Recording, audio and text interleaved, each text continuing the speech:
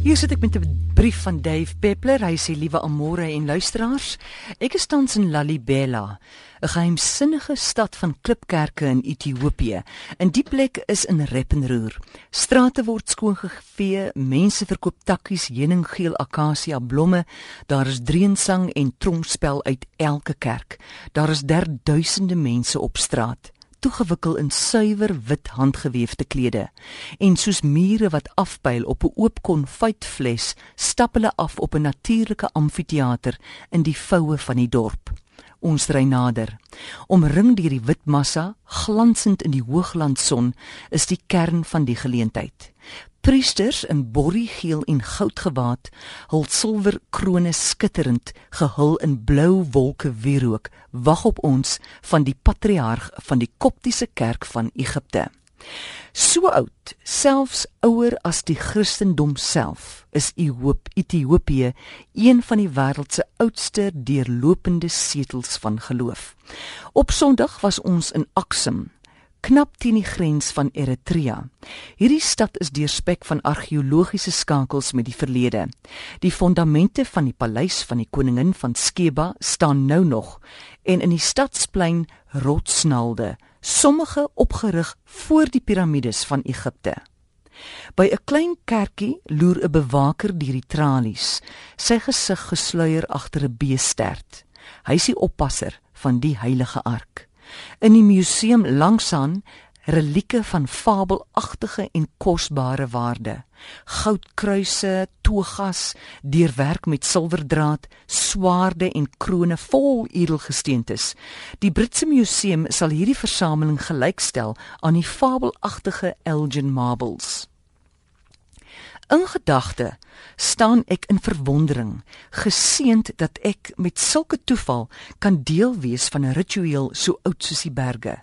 En skielik, soos 'n bliksemslag, kom dosyne beelde bymekaar in my kop, en iets wat my al die hele toer pla, word met aaklige helderheid werklik. Op dag 1, in Baghier daar, vang my oog 'n aggressiewe indringerplant, Sticky Willy, oftewel Gallium aparine, wat teen 'n kerkmuur opkruip. Gallium is 'n eenjarige onkruid uit die Mediterrane streek wat onlangs in Suid-Afrika opgemerk is. Nou, soos met alle suksesvolle indringers is die plant toegerus met eienskappe wat dit 'n voordeel bo die inheemse gee. Dis eenjarig en maak dus elke jaar saad. Die blare kleef soos lint aan alles wat dit raak. Die sade het weerhakkies en die kruid groei veel vinniger as die inheemse plante. Los mens dit, vorm dit ondeurdringbare matrasse van stingels en blare en dit versmoor alles voor die voet. Op Sondae en feesdae maak die Ethiopiërs kranse van gras en blommetjies en veral die vroue en kinders dra dit kerk toe. Na die diens word die kransie, sodra dit verlep, eenvoudig afgehaal en weggegooi. En toe, soos 'n geskenk uit die hemel, verskyn Sticky Willy. Met eens hoef jy nie grasies te soek nie, want is oral. Jy hoef dit nie te vleg nie, want dit kleef aan jou kopdoek of hare en 'n nuwe besigheid word gevestig. Arm mense versamel rankies en verkoop dit by die kerkpoorte. Almal dra oornag Sticky Willy op Sondag. Verlede jaar toe ek hier was daar geen teken van hierdie plant nie. Binne slegs 1 jaar het 'n dodelike indringer 'n ganse land beset. Ek staan stom geslaan oor hierdie arm land met sagmoedige mense, so onwetend en met geen kwade bedoelings. 'n Pes van Egiptiese proporsies op hulle land kon loslaat.